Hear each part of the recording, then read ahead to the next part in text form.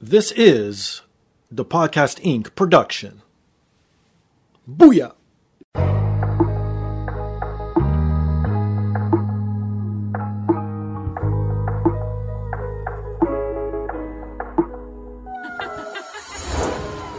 And now, this is the moment podcasting fans listening around the world have been waiting for. Coming to you, not so live from a listening device of your choice. It's time!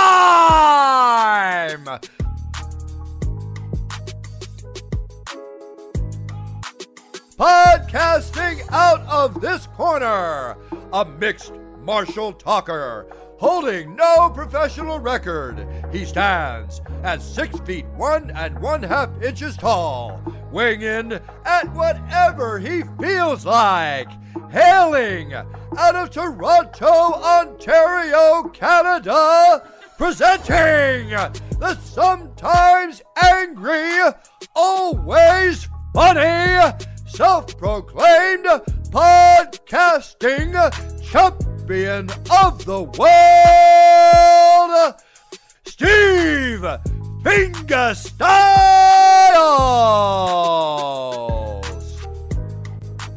So, welcome to another rendition of the podcast. I am here once again, always again, and brought to you by First Row Collectibles. If you're into nerd culture, if you're into wrestling memorabilia, if you're into sports memorabilia, please visit firstrow.ca. Use promo code ThePodcast20. You'll get 20% off. They got a ton of stuff over there, from old comic books to signed wrestling memorabilia, signed sports memorabilia from any of the top leagues. You want it, they got it. They update daily. They ship worldwide.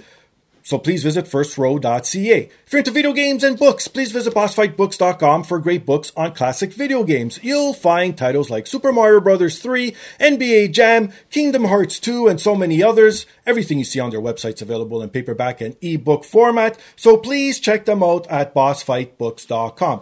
And if you want to support me directly, you can visit my merchandise store at tpublic.com. Or scroll down on today's device. It's embedded right there in the description. Click on that link. It takes you right to the merchandise store. I got everything from hoodies to t-shirts to travel mugs. Anything you need or want, it is there. But the best thing, the easiest thing, the freest thing to do to support the show is rate, subscribe, review on all major platforms. Most specifically, Apple Podcasts, Stitcher, TuneIn, SoundCloud, Spotify, and iHeartRadio. So this week, I'm joined by an author and writer whose work you may have seen in Wired, The Washington Post, Kotaku, and Electronic Gaming Monthly, to name just a few. Hugo Award winner, Aidan Moher. Hello. Thank you so much for having me today. No, thank you for being here. It is a pleasure. It is an honor. I've never had a Hugo Award winner on this podcast, so you are the first. And before we get anywhere, so people know, what is this illustrious Hugo Award and what do you win? Yeah. So the Hugo Award is one of the major science fiction and fantasy awards given out alongside awards like the Nebula. Oh, so okay. So they're one of the kind of top awards in the field, and the Hugo Award specifically is like a fan-driven award, and it's voted on by members of the World Fantasy Convention every year. Okay. And so fans are involved. Fans are the ones that vote. And so, it has a really long history going back decades, and it just it rewards sort of the best in the field of science fiction and fantasy. And one of the things that I really love about it is that it has fan-centric awards. And so it has, it has best novel, it has, best editor, it has best short story, but it also has best fanzine, which is what I won, almost 10 years ago in 2014 for my blog, A Dribble of Ink. Okay. It also has best fan writer, it has best fan artist, and it has best fan cast now for podcasts. Okay. And so it has this focus on the fan community in addition to the professional community. Mm-hmm. And it's honored and awarded, a rocket. The trophy is a big shiny rocket. Oh, and nice. It's given out a lot to some pretty amazing people over the decades. And I'm pretty proud to be among those for the work that I did and continue to do in the science fiction and fantasy community. Okay, now you said you won it 10 years ago. Now, 10 years ago, obviously you did not know and write as much stuff as you have a decade later. Mm-hmm. Do you think that work, that one, still holds up and you're still proud to show it off? Yeah, so I won it for my blog at Dribble of Ink, which was quite a popular blog about science fiction and fantasy, mostly books, but, I also branched into video games. I also branched into film and television. So I covered sort of the gamut of geek culture. Geek culture has grown a lot in the past decade, right? Exactly. But I started it in 2007, so that was 16 years ago. If you roll all the way back to 2007, I don't know if that stuff holds up very well. I did a lot of, I was pretty young. I was fresh out of university. That's what I'm saying. Yeah, I was 23 at the time, and I learned a lot in public. I learned a lot as I went. And so there's some stuff there that I look back on and I'm like, I wouldn't publish that now. Or, you know what? I can see the seeds of what my career would become. But is it good? I don't know. But people liked it at the time, right? And that speaks to where, the fan community was and what readers wanted. And I think readers were really hungry for in-depth, long-form discussion of, like, books and stuff. And over the course of the 7 years that I ran a Dribble of Ink. It closed in 2015. By the end, I'm still absolutely proud of the work that I did over that course. And specifically, by the end of a Dribble of Ink's lifespan, and I think why it was so successful is I wasn't just a writer, I was also an editor, and so I did a lot of curation, a lot of seeking out writers and stories to bring into the platform and give that audience to stories and people that I felt deserved it. And so I'm really proud of the work I did as an editor, and that's the stuff that I think holds up really well. You could go back and read some of my book reviews, and I think they're okay. But the stuff, the guest posts and the guest essays and the features and stuff that I was able to like curate and help bring to life and give life, that's the stuff that I'm really proud of 9 years later. Now, do you think, because obviously everyone knows blogs aren't as big as they used to be, obviously, because and it's probably because of podcasts, because to me, I think a blog is like the original written podcast, if you think about it, right? So it's like, do you think blogs will ever be as popular or even have like a sort of niche where people could still survive off it?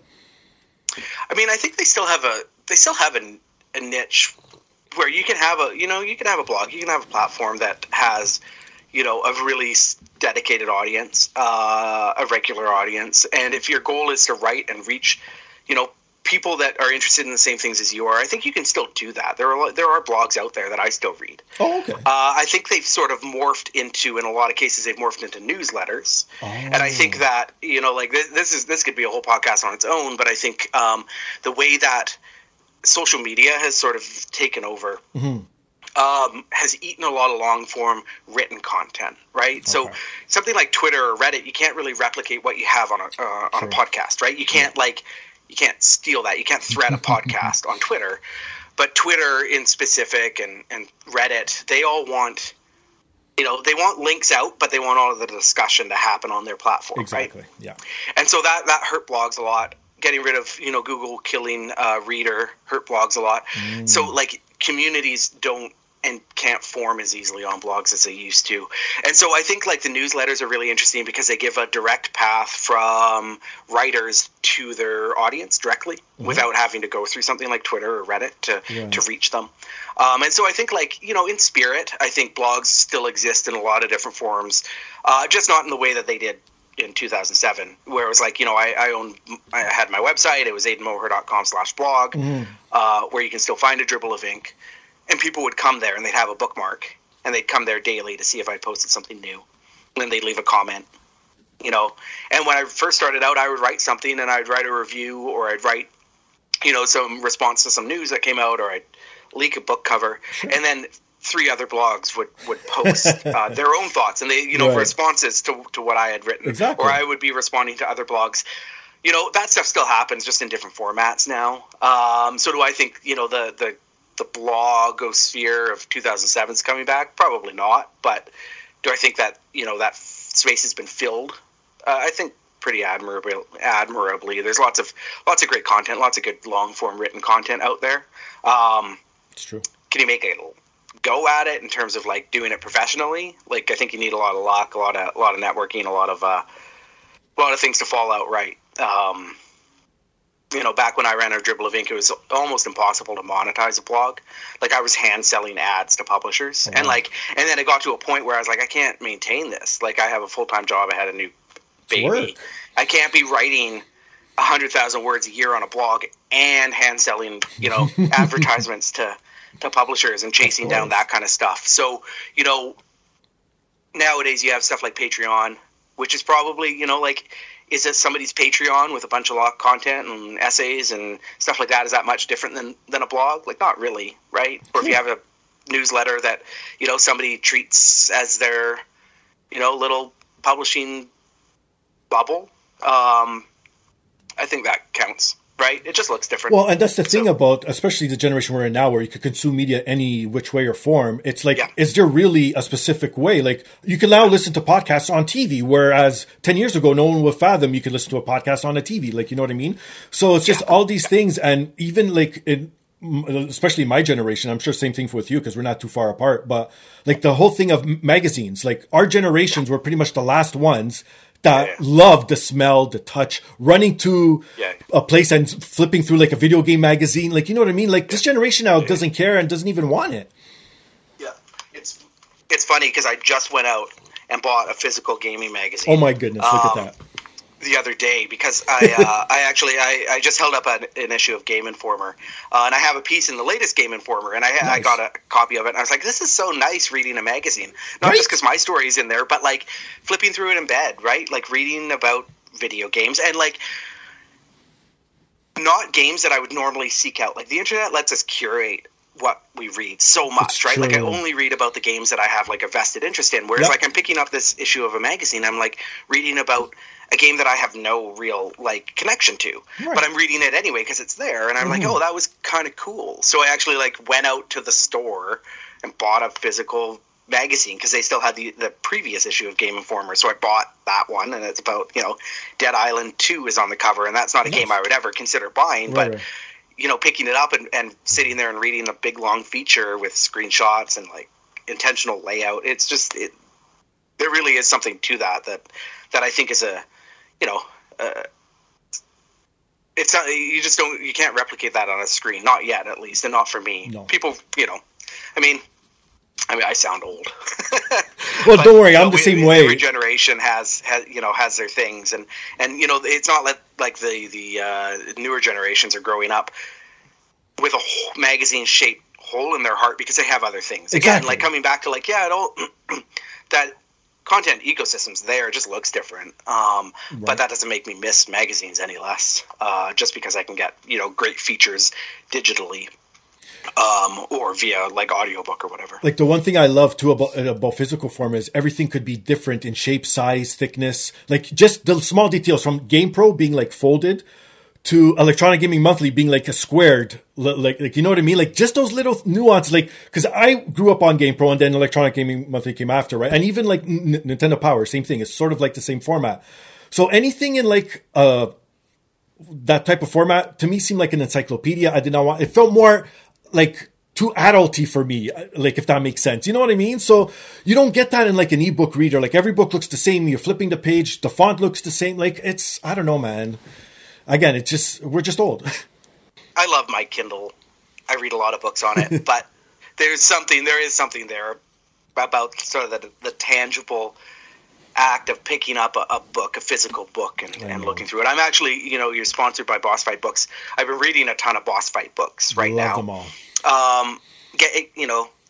Getting the physical copies quickly isn't easy, especially in Canada, because I have to order them. It takes a few days. I understand. But like some of them are short, and that comes back to like what you're talking about, like sort of being able to have this like variety of how we receive stories and content, and Boss Fight puts out some of these books that are quite short, so I'm reading them very quickly, and it is nice, the convenience of being able to just download the next one for $4.99. It is like, that's there, but do I miss sitting there and reading and flipping through an actual book? Like, yeah, absolutely.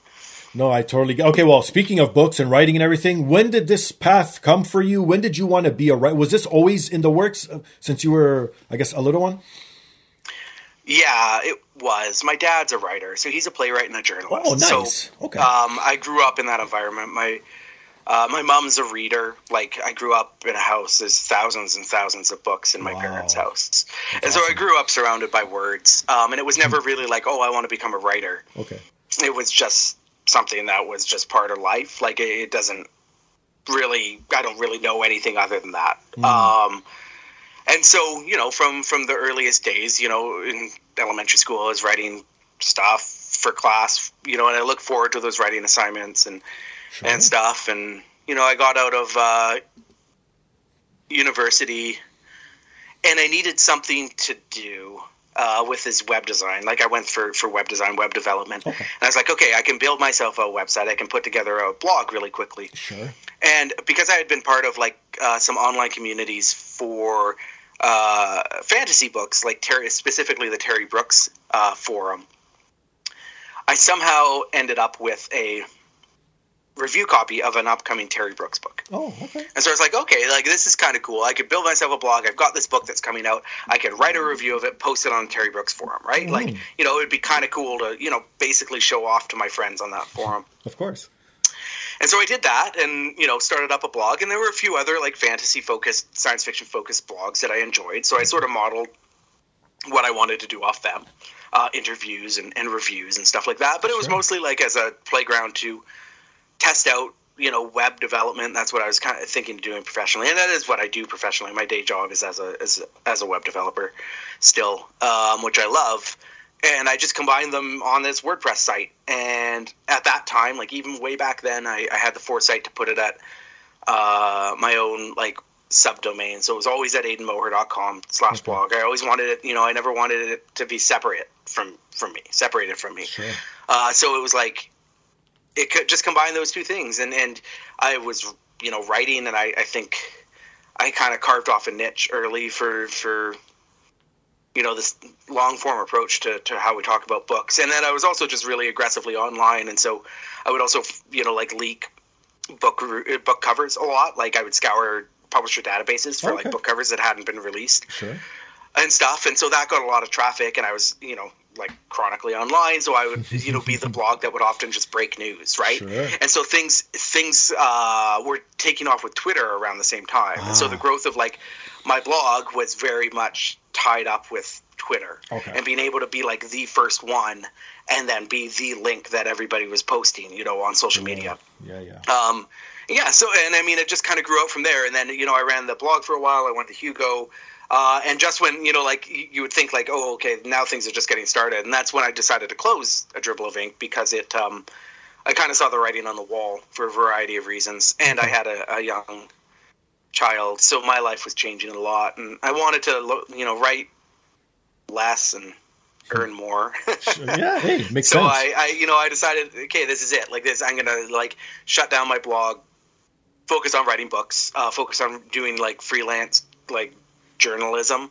That came a little later, actually, but yeah. So I started, and I had already written for a few different, like even as I was doing A Dribble of Ink, I wrote for a few different, like I wrote for the Barnes & Noble Science Fiction Fantasy blog. I wrote for Tor.com, and so I was like, okay, I still have this platform. I can write for those, and then it just started rolling from there. And then I kind of made the leap into games writing, like as a games journalist, in 2019. Oh, okay. So not too long ago. Yeah, so not too long ago.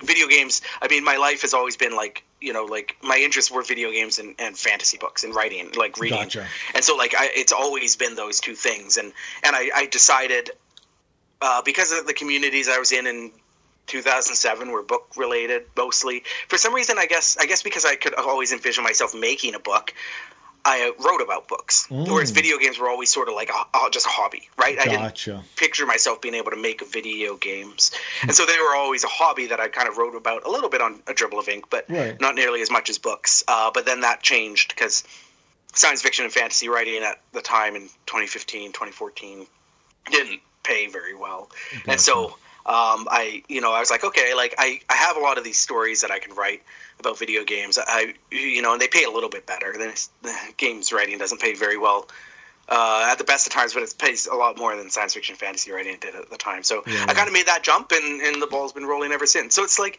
there wasn't ever an inflection point. There wasn't ever a time where I was like, okay, I'm going to pursue this. I'm going to become a writer. Schooling wise, education wise, I went into tech, which my dad was an early adopter of tech as well. So it was like, it was just sort of following the environment and the influences that were in the household that I grew up in to where I am now. And now I write about tech. So kind of like it all blends together. Yeah, exactly. I was just going to say it all circles around, right? But okay, so is Fight Magic Items your first official novel that you've dropped? Yeah, it's my first book or book from or a whatever. major publisher. I published a small ebook of short stories back in 2015, I think.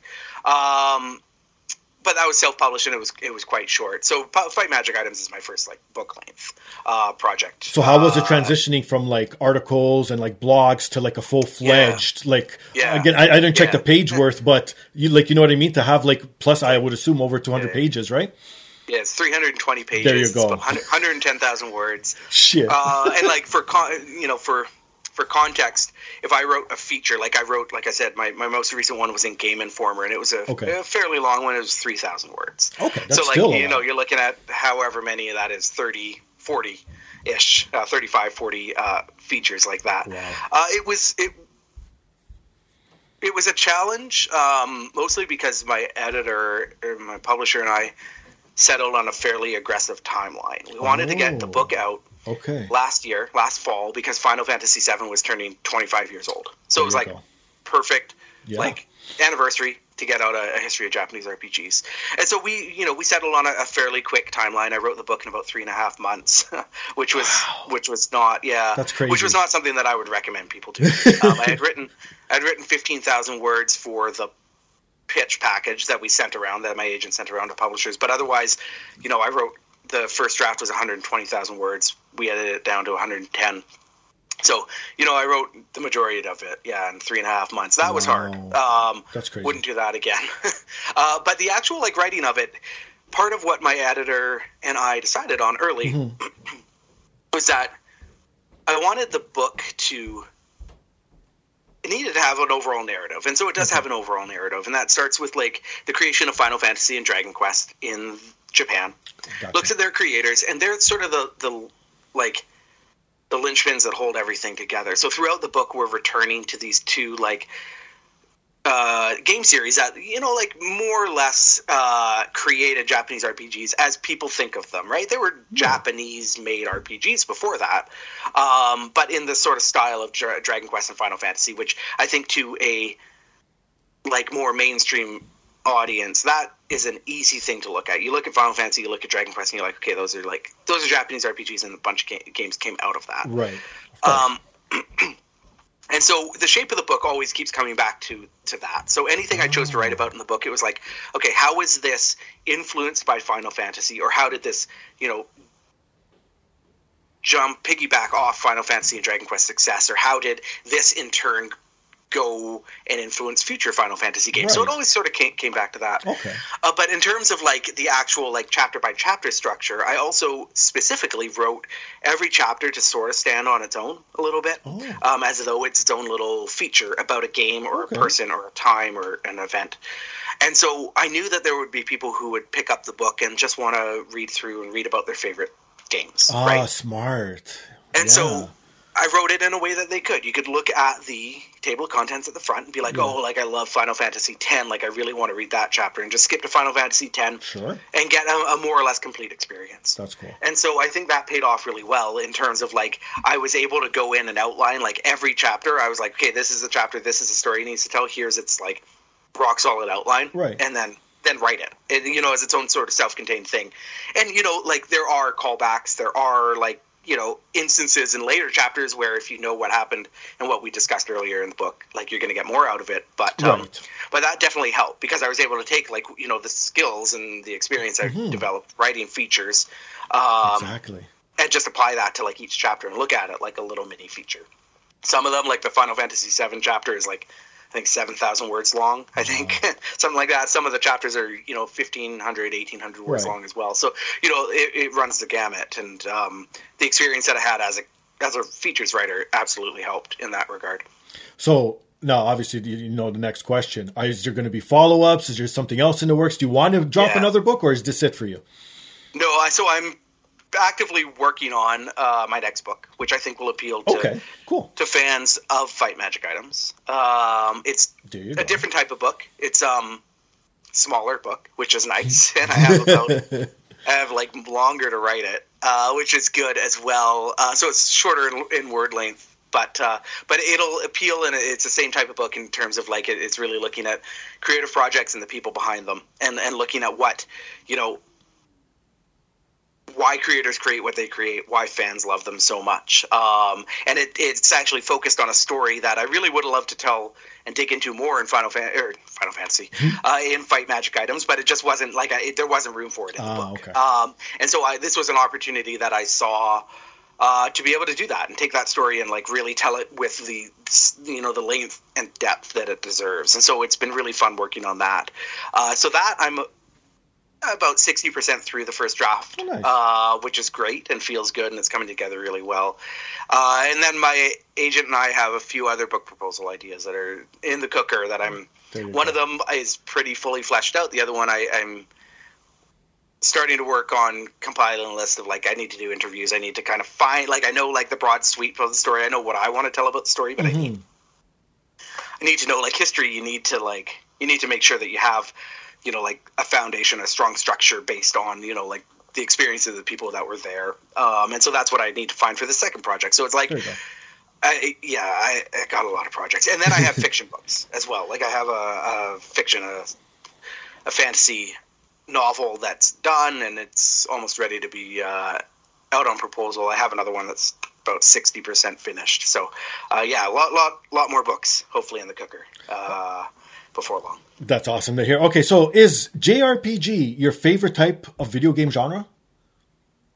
Yeah, it is. It's so JRPG is like a huge and like really difficult label to pin down, and that's been a big topic of discussion in like sort of the gaming scene over the beginning of this year. Like there are people. So a few weeks ago, the producer of Final Fantasy 16, Naoki Yoshida, said he didn't want people to call Final Fantasy 16 a Japanese RPG, a JRPG. Right. And it's like people were like, well, how? What? Like Final Fantasy? Like people like look at it as like one of the foundational pillars of Japanese RPGs. Like I think so. How can it not be a JRPG? Isn't like a JRPG whatever Final Fantasy is? Like Final Fantasy is something, doesn't make it a JRPG. And so he further explained that, especially during what I refer to in the book as the Dark Ages, which is like the Xbox 360, PlayStation 3 era, the genre really struggled to like move to home consoles like the PS3 and the Xbox 360. Yeah. The transition to the HD era was really challenging for a lot of reasons that I explain in the book. Okay. But the term Japanese RPG or JRPG was also brought up at that time and started to be used in a derogatory way against these games. Because, like there was this shift in like popularity, especially in the West, towards Western style games, Western style RPGs, and so I never experienced or saw this. My friends always loved JRPGs. Like it was always like we were like specifically seeking them out. But there was, and I learned this through this conversation and listening to writers like Gene Park talk about it. And he said like there was this huge contingent that used JRPG to label games as lesser or not worth exploring or not looking at. And so that's been really interesting to me, and made me think about the term JRPG a lot. And, I say, like, JRPGs are my favorite genre for sure. I'm playing Octopath Traveler 2 right now, and it's like a very classic style JRPG, right? Turn-based battles. Reminds me of Final Fantasy from the SNES days. Yeah, exactly. Like, it's like based off that mold of like the Final Fantasy 6s and the Chrono Triggers. Like, it feels very much like of that type. But I think JRPG, as well as like the series and as the genre has matured, it's more sort of like it's not really so much a binary label. Like this is a JRPG or it's not. I think we're at the point where like something like JRPG is like a it's like a vibe. It's like a feeling. It's like a set of influences. Something can like have JRPG influences, but it can also have fighting game influences, like Final Fantasy 16, right? Something can like you watch a lot of the like character action games bringing in Japanese RPG elements as well, and you see Japanese RPGs bringing in elements from other genres all over the place. And so like I think like it's my favorite sort of style of game, that turn-based RPG that like kind of came out of Japan with Final Fantasy and Dragon Quest. Like I love it. Do I like seeing JRPGs sort of influencing Western games, and Western games in turn like going back and forth and like influencing each other. Like I think that's so fascinating. That idea of cultural exchange is really fascinating, and a core part of the book as well. The book ends sort of looking at JRPGs, and I'm doing air quotes. Listeners can't hear it. I'm doing air quotes for JRPGs because they're like games like Chained Echoes, which came out at the tail end of last year, and is excellent. Is made by a single German creator. Wow. Sea of Stars is made by a Canadian studio, and it's very obviously and very openly influenced by Chrono Trigger. Okay. And so, like, you know, when you say JRPG and you're like, oh yeah, like game like Final Fantasy, well, it's like, okay, those are absolutely games like Final Fantasy. Like, they wear their influences on their sleeves, but they're not Japanese, so are they JRPGs? See, right? and that's what I've always wanted to know. What makes a JRPG a JRPG? Does it have to be made in Japan? Because to me, JRPG was afterwards, like the PlayStation 1 era. Before that, it was either RPG or turn-based RPG. Yeah. That's it. Yeah. That's the only two labels we used to know about when we were kids.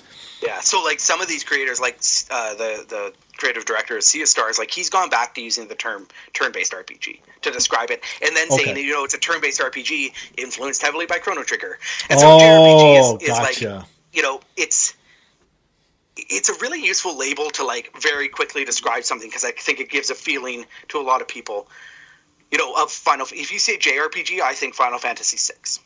But then there's people who, you know, were, you know, maybe growing up or getting into video games with the PlayStation 3 and Xbox 360, and the term JRPG was, you know, a bit of a pejorative, and so it can work both ways and cut both ways. And I think what we're sort of realizing as a community is that the term JRPG is starting to fall apart, because, like, you know, like Demon's Souls or Elden Ring is a JRPG, but it's like an RPG made in Japan. Yeah. So is it a JRPG? Or is Chained Echoes, which is made in Germany by a German guy, it's like closer to what we think of as a JRPG, but it's made by a German guy. Like, you know, so like, is it a regional descriptor? Is it a system, like a description of system? So like, it's tricky. It's an interesting debate, and I feel like, you know, even having written this book, it's like, okay, there's still so much here to unpack and to understand, and I don't think that, you know, there's no shorthand anymore, right? Like,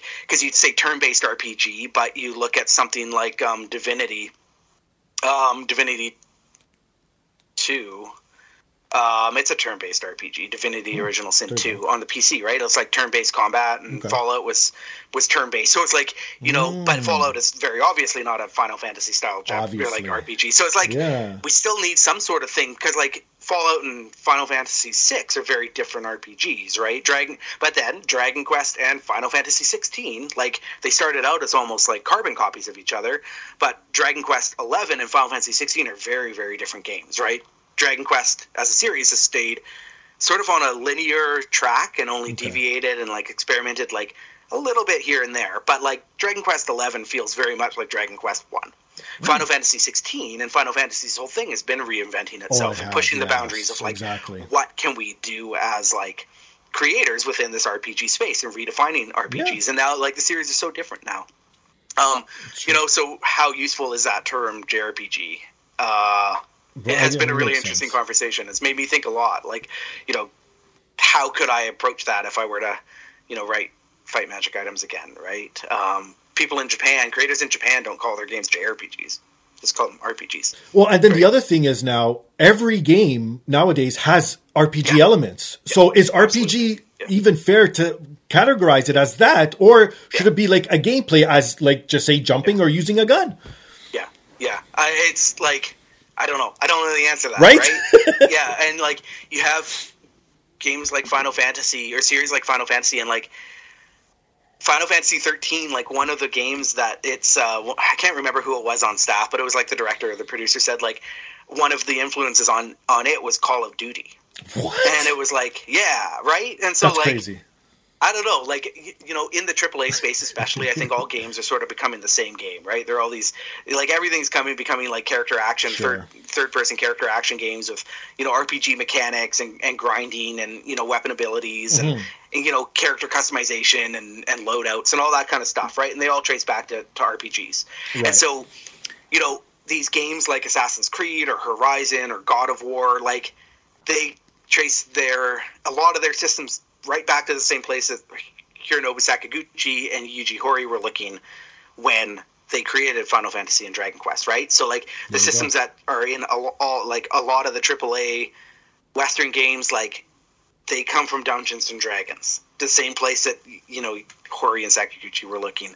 So, you know, like I do kind of feel like all games in the AAA space are becoming the same game, and how, like at that point, like what differentiates an RPG from a character action game with RPG elements, right? Like how far off really is Horizon going to be from Final Fantasy 16? And at what point do you say, okay, you can't just use this as a binary label, right? Like they're both influenced and they both feature RPG elements, even though their sort of goals are different, or they both have these similar RPG elements, but the world is structured differently, right?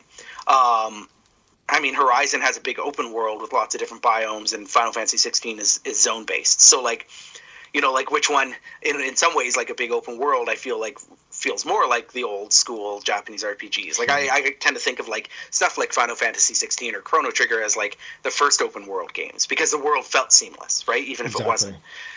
Whereas you get to like Final Fantasy 12 or Final Fantasy 10 or Final Fantasy 16, and they have these node based maps, and it feels, you know, less open world than open world games. So it's like it's all like games influence each other, they're influenced by other games, and it all becomes sort of take a little bit of each and then make your sort of own, but they're all based sort of the same. Like I said, almost every game except for like obviously like the old school games that you're coming out with and some of the remakes, but everything is literally RPG based and open world based nowadays. Like that's the cookie cutter everyone takes away from. Now, how you morph it and add your special nuances to it, or make it third person versus first, and this and that is what force and shapes the game, obviously, right? But yeah, no, it's just so weird how, like, because, okay, I'll admit it right now. I'm not a huge JRPG fan. I'm a huge RPG fan. Yeah. But here's the thing, though. My favorite type of games aren't RPGs. Like, but if you ask me what my top 5 games of all time, I'll put I still use Final Fantasy 3 because that's what it was called on the SNES. Yeah. So that's how I played it as. So that one for sure. And Legend of Zelda, A Link to the Past. Those are like my 2 favorite RPG/JRPGs of all time. And now, even looking back, even though it's not turn-based, you could consider The Legend of Zelda being a JRPG. Like, you know what I mean? Yeah. It's that question came up on Twitter. And like, people are like, well, I mean, you explore a world, there are dungeons. You, like, exactly! You have side quests, you beat a boss, you level up. You get more health, so like you're leveling up. Yes! You know, it's like, there's equipment. It, like, you know, where do you draw that line and say, oh no, it doesn't have this, so it's not a JRPG? Does it have to check enough boxes? Right. And so, like, in the book, I do address Zelda, and I say, like, you know, like that. I don't think that, like, Legend of Zelda. I mean, Zelda and the Dragon Quest games and the early ones and the Final Fantasy games, they had a lot in common. I think their Venn diagrams overlap, and I say this a lot, that like, whether it is or it isn't, I think the Venn diagrams overlap so much that you can discuss them in the same conversation without it feeling out of place, right? Like, there are so many similar philosophies that overlap Legend of Zelda with more traditional JRPGs. So, like, you know, I don't think it's useful saying, oh, no, this isn't a JRPG, or yes, this is a JRPG. It's like, yeah, like, it features an explorable overworld and, like, powering your character up, and, you know, like, is Secret of Mana a JRPG? I was just going to that's another one of my top 5 of all time. Yeah. So, like, how can you say, because it has numbers, like stat-based level ups, does that make it a JRPG versus Zelda that has, like, you know, basically like icon-based level? Like, I don't know. Like, to me, how about even granular sort of like gatekeeping is just not really useful or interesting, right? I'd rather look at, like, why these games overlap and why they're also different. Like, what happens if you take an explorable sort of semi-open world and put an action style combat system versus a turn-based combat system underneath it? Like, how does that change the way that you need to design levels and how the character or the player interacts with the world and stuff? You know, like, you know, it just doesn't seem useful to say, oh, it's not a JRPG, or it is, or it's, you know, like, it's just like it's a spectrum, right? And it's like there's no binary It was simpler back when it was the NES and I guess even like the 8-bit and 16-bit era. It was a little bit easier to distinguish because, like I said, back then, all the NES RPGs or JRPGs, I could not play any of them. I did not know maybe I was just not intelligent enough as a young child, but it was not for me. That was not video games in my opinion. It was work. Yeah. But then I started appreciating because I didn't like the original Zeldas, but then Link to the Past came out. Oh my God, hook, line, and sinker. Yeah. Then, like I said, Final Fantasy VI. And then I even went, and on the Sega side, Wonder Boy and Monsterland, like that's an RPG and you level up, like you go through different levels and stuff. And it's like, and then that's when my mind just blew up. And then Diablo, there's another good example of a good RPG on the PC, right? Absolutely. So then that's when the branches started. And now it's like, I appreciate it. And I love like the Octopaths of the world. And now even, I don't even know how we didn't mention it, the Final Fantasy Pixel remixes that are all coming out. Yeah, soon. That just came out of nowhere, which will be available, I think like next week as of this recording or something. 21st, I think. See, okay, 2 weeks. So it's like, oh my God, like, we are spoiled now, and I can't wait to delve back into those games. But again, it's hard for me to go back and appreciate those games because the quality of life is not in those games. Yeah. So I don't think I'll ever like them. Now with the remakes, oh my God, thank you so much for these remakes. I'm loving all of this stuff. I play a lot of the original ones. So I have my childhood Super Nintendo hooked up. I have a tube TV, a CRT. I have multiple CRTs hooked up with a bunch of game consoles, and so I do go back and play those old games, and some of them are easier to play than others. Okay. Some of them, like the really great ones, the Final Fantasy VI's, the Chrono Triggers, those are still pretty easy to play. Some of the other ones, and I find that especially the PlayStation era JRPGs can be a little challenging, and so ultimately, like, for me, I want these games to be accessible. It's so hard to just play any of them, right? It is, sure. And so whether you have like full-blown remakes like Final Fantasy VII Remake, which is like a sequel and a remake, right? That's over the top, right? But like the Pixel remasters are such a great example of like taking these old games, giving them a little bit of a polish, but like adding the quality of life features and stuff that make it approachable for people, our age, right? Like with families and jobs, like the absolute hardest thing going back to these old games on original consoles is like save points. I played through Xenogears last year, and like sometimes it would be like an hour and a half between save points, and like I can't do that. I know, it's true. And so like just adding sleep functionality or autosave, changes, or even rewind. That's a huge one for me. Exactly. Oof. Yeah. So like you screw up in a battle and your save's going to put you 20 minutes back. Mm-hmm. You rewind and it saves you time. Like time is so precious as adults, right? And so like I think that kind of stuff and making these games accessible, not just like, oh, you can go out and buy it. Actually, like there's so many games that are lost because you just can't even buy them. True. But making them accessible in terms of like allowing them to fit into anybody's lifestyle, I think is great. That's why the Switch is such an incredible RPG console, right? Because of that, right? Like so many. It's great for extended play sessions on your TV, or you can pick it up and play for 15 minutes while you're waiting for something, and then hit the home button, put it down at the drop of a hat, and you're good to go, right? Like I can't play Xenogears when my kids are home because who knows what's going to happen, right? Like. And who knows when I'm going to get to a save spot. But modern games have all those quality of life improvements that allow them to fit into our lives in a way that just didn't work. I didn't play a lot of Japanese RPGs for a long time outside of handhelds because, after I moved, my wife and I moved to a new city so she could go to university. I got a new job. It was like I just didn't have the ability to sit down in front of the TV and know that I was going to be able to carve out X number of hours, to like put in enough time to like, get through a save spot and the stories that I needed to. And so like I dropped JRPGs for a little while. And then they started coming back in a more accessible form. And that's, I think, also when I started getting back into it. So what was the first JRPG that had you hook, line, and sinker? Yeah. So, I mean, like you, I actually didn't, my first impression of JRPGs was not good. So when I was a kid, I loved side scrollers and platformers. So like I had a Game Boy, stuff like that. Yeah. So I beat 'em up. So I had a Game Boy. I loved Super Mario Land 2 and Super Mario Land. We would rent and NES, but the Game Boy was my first console. Okay. So yeah, Super Mario Land 1 and 2, and then Teenage Mutant Ninja Turtles: Follow the Foot Clan. Like I love Follow the Foot Clan, right? Beating up the Foot Clan was great, right? That's what I wanted to do. And one time I was at my friend's cousin's house, and he had a Game Boy. I was like, okay. This is cool. This kid's cool. And it's like he showed me what he was playing, and it was like the slow map, like grid-based movement. Right. I was like, well, this is kind of lame. And then like the screen shattered, and the static tiger showed up, and there was a menu. I was like, no, like it's all good. Yeah, you take your Game Boy back. I want my Teenage Mutant Ninja Turtles back. And that was Final Fantasy Legend 2. And so I didn't like it. And for a number of years, I was like, I don't like RPGs. That was lame. Like, I don't want to play any of those. I get it. And then one night, my parents hired a babysitter, come over, look out after me and my brothers.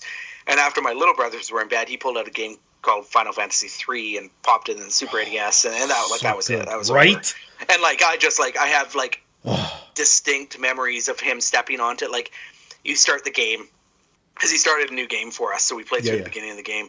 You go into the mines as Terra, and she steps on the first safe spot, and the screen flashes blue, and it makes a sound. And it's like, that to me is just like safety. And I remember like the tension, and then like I think you fight one battle before you get to that safe spot, but yeah, like that to me just like resonates. And so Final Fantasy 6 or Final Fantasy 3 is sort of what made me a JRPG fan.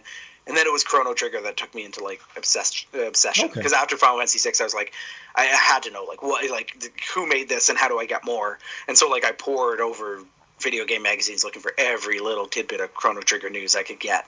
Got it for my birthday a few months after it released, and like that was it. That was over. And that's still my favorite game of all time.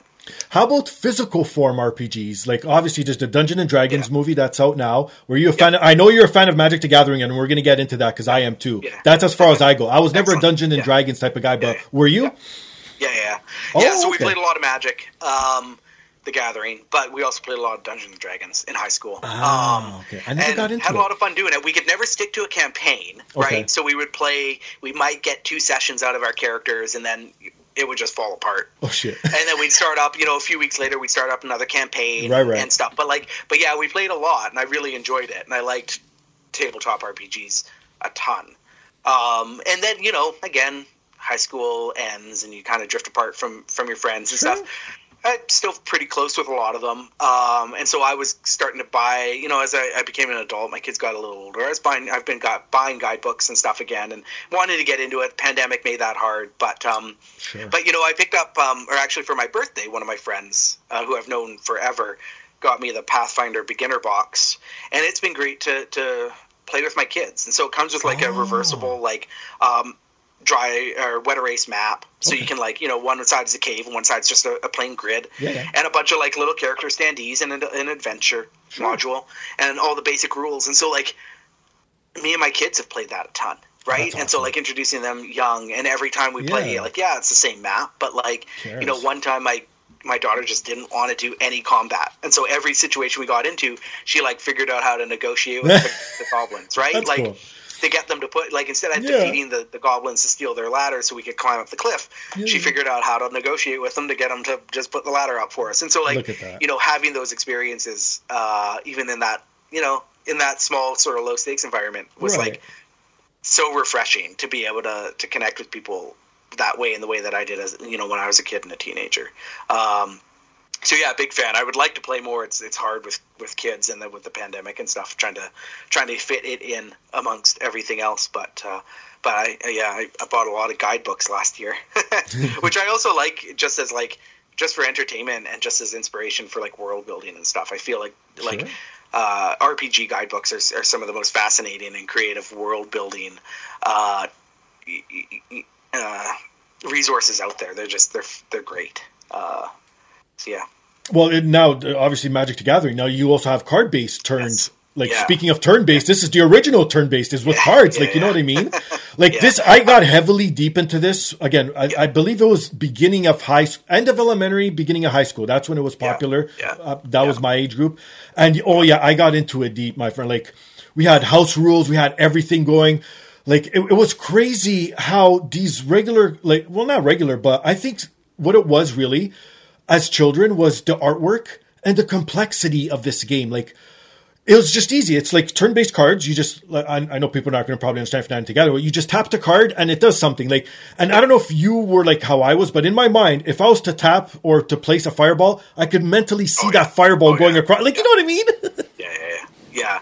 I mean, like, the ability for that game to transport people into the situation, like, absolutely. Like, and I feel like early Japanese RPGs is the same thing, that, like, they're sort of, like, abstract graphics, like the low-resolution pixel art required the reader or the player to, like, really interpret what was going on screen and, like, have it play out in their head. Like, same way a book, like, you read the action in a book, and it plays out in your head. And Magic the Gathering was so good at that because it gave it, like, the art gave you just enough, right? It gave you a depiction of the fireball or the, the creature that you're attacking with, but then the rest plays out in your head, right? In that way. And I mean, yeah, Magic was probably actually my gateway into, like, fantasy. As a kid, I was a big science fiction nerd, so I love Star Trek.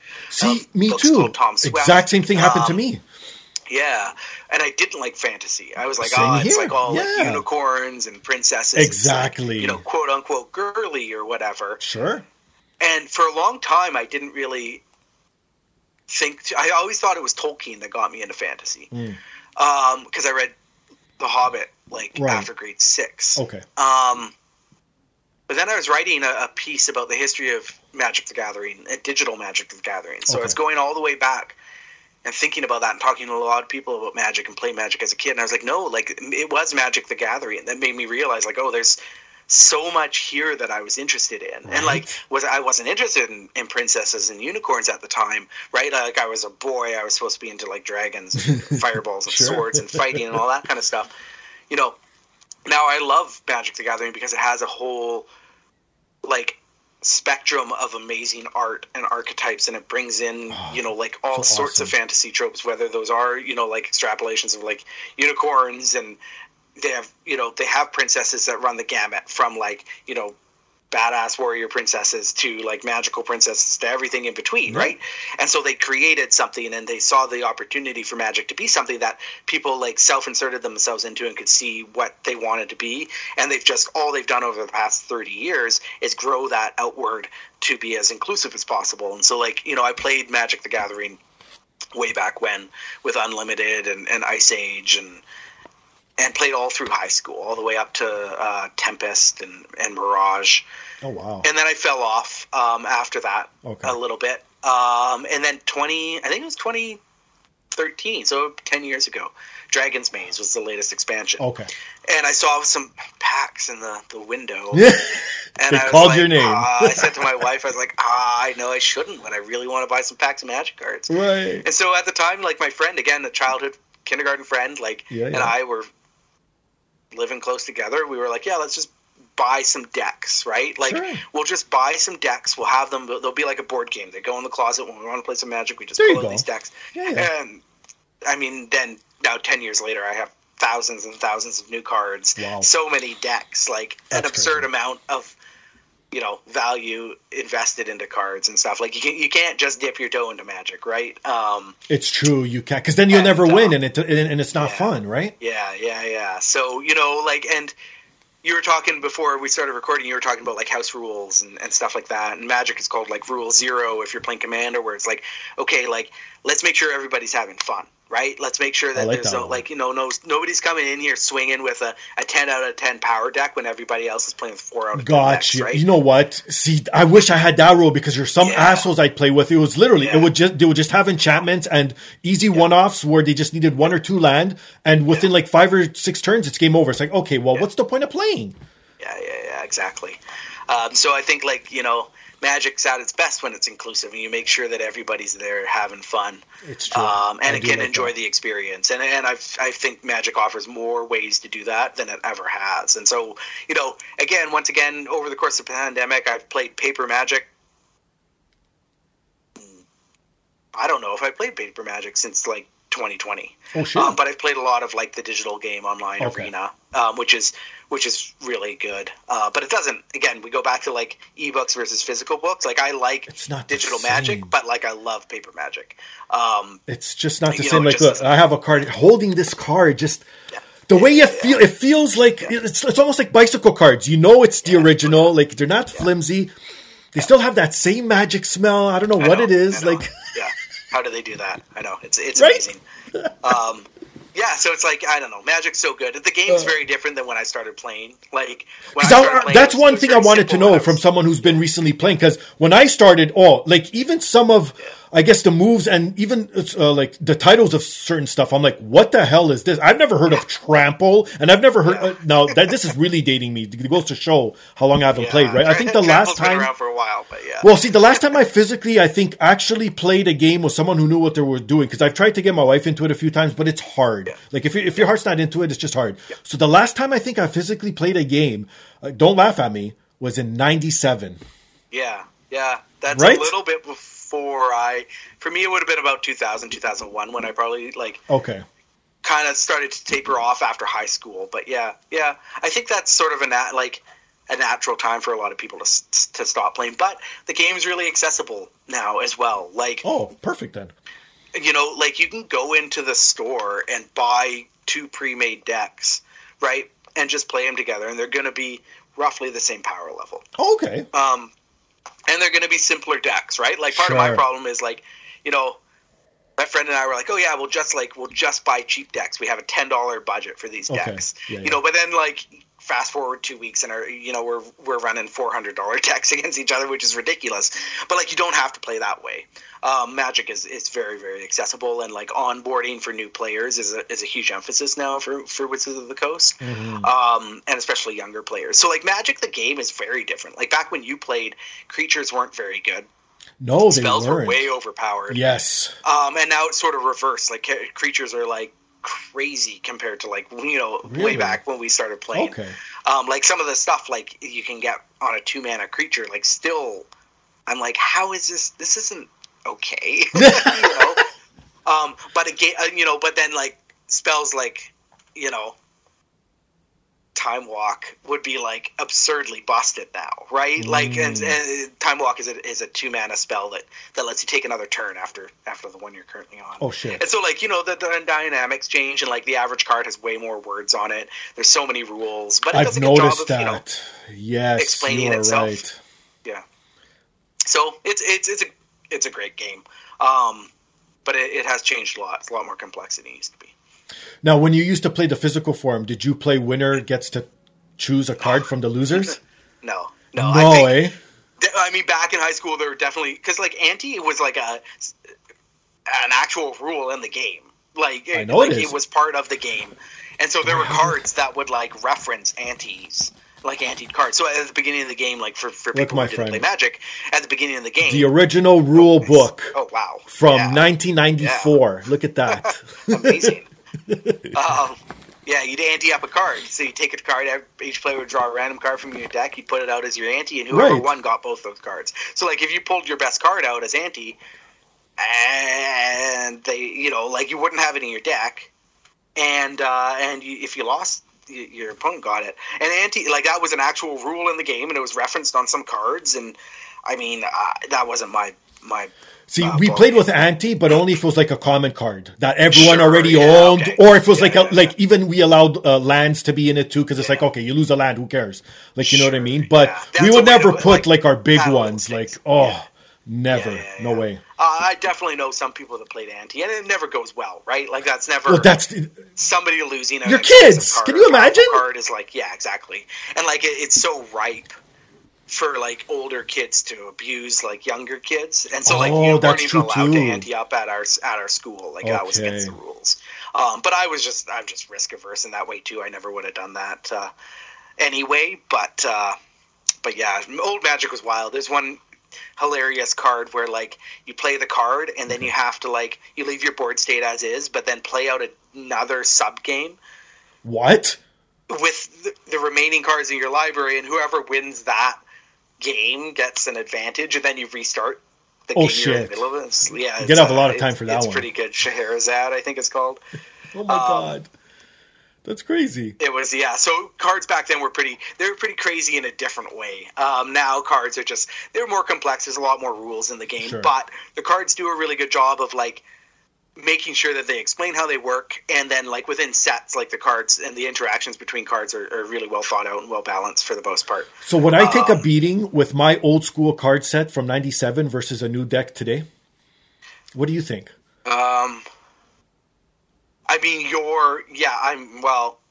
I mean, you know what I mean? Like that's another reason why I don't want to go play now, because it's like I'm going to show up with my grandfather deck. Kids are going to laugh me out of the stores. Like, you know what I mean? Yeah. No, you'd get creamed. There were some, so like back in the history of Magic, like one of the like most famous decks is called the deck, and it was really good, and it was from like a long time ago. Would it hold up against like the best decks nowadays? Probably not. It would be, Magic's very fast nowadays. Okay. They have different formats, so standard only uses like current cards. It's a bit slower, but like you have formats like Modern, which is considered like a turn 4 format. So like basically like the game's over by turn 4, which was not the case when you and I played. Yeah. Like the game might not be over, but it's like one deck will have pulled off like what it needs to win by game 4. Okay. And that didn't happen back when we played, right? Like games would go on forever, and they would be like, slogfests. And that's the type of Magic I still like. And that's, so in Magic, like kind of has a rock, paper, scissors breakdown of like there's control decks, there's aggro decks, and then there's mid-range decks. So like control decks go for a really long game, control the pace of play, control what their opponent does until they like out-resource their opponent and win. Aggro decks are just really aggressive, try to win the game as fast as possible. And mid-range decks are sort of slow and like to build out a really strong board and overwhelm with values sort of on the board. I like mid-range decks. And when you get two mid-range decks going against each other, you can still have some pretty long, complex games. And that, to me, is when Magic is the most fun. No, of course. And that's what we try to do, because going back to house rules, and then we'll wrap this up and you could promote whatever you need to promote. It's our house rules were you could only use 2 colors. Okay. And you could only have a certain amount of land to card ratio, because then if you have all the land, then it's not fair. And if you don't have enough land, it's not fair. Like, you know what I mean? So we sort of tried to put that into place. And now, piggybacking off that, my 2 favorite colors was red and black. That's what I used to use all the time. Yeah. I know a lot of people say you should use but again, this is old school. A lot of people said you should use white because the healing factor and a lot of walls and so forth. Good defense, you know what I mean? So you have a good, but no, me, I wanted good spells and enchantments from the red, and I wanted good creatures from black. Because there's a lot of flying again, this is old school shit. But this is old school. Yeah. But in your opinion, what are your favorite colors to use? And then obviously you sprinkle in the artifacts, right? So Sure. Back in the day, I was a red-green player all the time, but again, because I like big creatures, right? And so red-green was like green had a good amount. Big creatures, right? And you had lightning bolt, so you could zap that smaller was creatures. The best. I always just liked getting a big board and like getting into combat. Nowadays, I almost always play some combination of white and green. Oh, okay. Which is like Selesnya, and they're like it's usually creature based. So white green is usually going to be a go wide strategy, so you're going to probably flood the board with a lot of like smaller creatures, but a high volume of them, and like have kind of really efficient like creature creation. I like I like white, blue, green, which is Bant, which is fun as well. Blue sort of adds a different dynamic to that, and I still like red green, which is still again like aggressive mid-rangey creatures that just like are big and high value, and once they hit the board they're hard to remove, they're hard to beat in combat. Right. I don't really care for combinations like red black, which often has like maybe like a creature sacrifice theme now, which is interesting. Actually, you know what, I have a red black white modern deck that I really like, and it sacrifices creatures. So I mean they all have value, but I definitely tend towards the color combinations that reward like creature-based strategies, rather than control decks that have like, they have their 22 lands, they have, 27 spells and then one creature, and they basically just like, nobody gets to play Magic until they draw their creature, and then they just protect their creature and just whittle you down. Like, I don't really like control decks. I don't find them fun to play against or play as. So as long as it's like mid-rangey, I can do some aggro as well. Oh, there you go. And to leave you on this note, I was such a freak for Magic, because I used to go to Portugal in the summers back then. I even bought Portuguese Magic cards, and I have them in my deck. So Like, you know what I mean? Like, Magic's magic. Like, I just wish I could get back into it. It's one of those things that I just wish I could get back into, but who knows? Maybe one day. Go for it. There's so many, like, I found that the Magic community can be really welcoming. Okay. And I'm sure you can find groups that are, like, casual play groups in your city. That's true, too. And this goes for anybody. Like, you know, Magic is, like, super deep, and it can be a huge commitment, a huge money commitment. But it can also be a great, you know, casual environment if you just want to get together and turn some cards sideways and play some casual games. Like, I guarantee there are other people out there, especially people like in our age, like late 30s, in their early 40s, who played Magic back when we did in the 90s, right? Early 2000s, yep. And they want to play it again. Like, I think a lot of people our age are getting back into their old hobbies and their old interests. So, like, it's not too late. It's probably the best time ever to get into Magic because there's so many options for it. So go for it. True. Don't let anything stop you. No, I will, most definitely. All right, Aidan, thank you so much for coming aboard today. It's been a pleasure. It's been an honor. It's been a blast. Plug whatever you want to promote, socials, work, anything. Floor's all yours, my friend. Sure. Yeah. So you can find me on the internet, on Twitter, for as long as it's around, at A Dribble of Ink. So ADRIBBLEOFINK. That's the name of my old blog, A Dribble of Ink. I'm on there way too much. You can find me there. You can find me on at my newsletter, Astrolabe, which is a geek-focused newsletter. I write about science fiction fantasy books. I write about video games, retro gaming. I write about writing. I write about pretty much everything. Every issue has a big feature. It has a section called Late to the Party where I play an old video game that I've maybe never played before, probably never played before. I'll play it for an hour. I'll write up my impressions, good and bad. Some of the games I played have been really bad. Some of them have been really great and big surprises. And I'll often let my readers pick the game that I play. And then I recommend books, and I have links to my work. I have links to interesting articles in every issue. And so you can find that at astrolabe.aidanmoher.com. It's free to sign up. You'll get all the main issues for free if you sign up for that. And then I have a book, which I wrote, which we talked about earlier, called Fight Magic Items, The History of Final Fantasy, Dragon Quest, and the Rise of Japanese RPGs in the West. It's available anywhere you can buy books.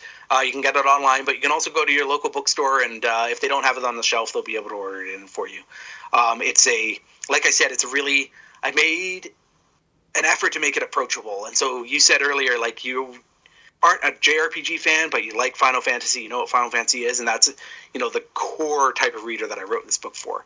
My editor and I said, like, okay, who's the audience? And I said, doesn't have to be like JRPG fans. They probably like video games. They probably know what Final Fantasy is. And so I think there's a lot of nuggets in there for people who are really deep into the history of these games, but I think there's also a really compelling narrative about, like, creative people and what pushes them to create, what pushes them to explore new boundaries. How do they grow over the course of their careers, and how do they look back on the work that they've done and what they've created as a foundation for future creators. And that's Fight Magic Items. It's available everywhere.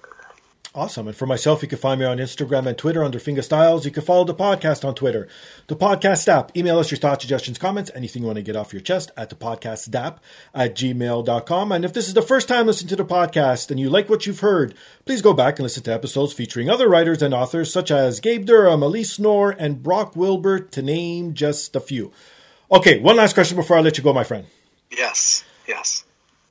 You can only choose one system and only have access to the JRPG catalog. What system are you picking? Okay. I mean, the trick answer for me is you can go with something like the Nintendo DS because then you get access to the Nintendo DS library and the Game Boy library. So you get everything. You get all the Final Fantasies, you get Chrono Trigger, you get a whole bunch of stuff. True. But I think, like, in terms of, like, just one console, like one library of games, I tend towards the Super Nintendo over the PlayStation. I think that, like, the Chrono Triggers and the Final Fantasy 6s and the Terranigmas win out over the Chrono Crosses and the Xenogears. Mostly because I find them to be a bit shorter. A bit more like they hold up to replays really nicely. So I would say Super Nintendo. But I don't know. It's hard, I know. Super Nintendo. Man, it's hard. But I like the Game Boy, too, has like all the Final Fantasies. Game Boy Advance. I was going to say Game Boy Advance is a good one, Game Boy Advance is so good, right? It's hard. Or like, I don't know. That's hard. We can stay here all night. PlayStation 2 is incredible also. It has Dragon Quest VIII. It has Dragon Quarter. It has Final Fantasy 12. But no, gotta choose a Super Nintendo. There you go. Right back to the beginning for me. On that note, he's Aidan. I'm Steve. This is the podcast. Peace.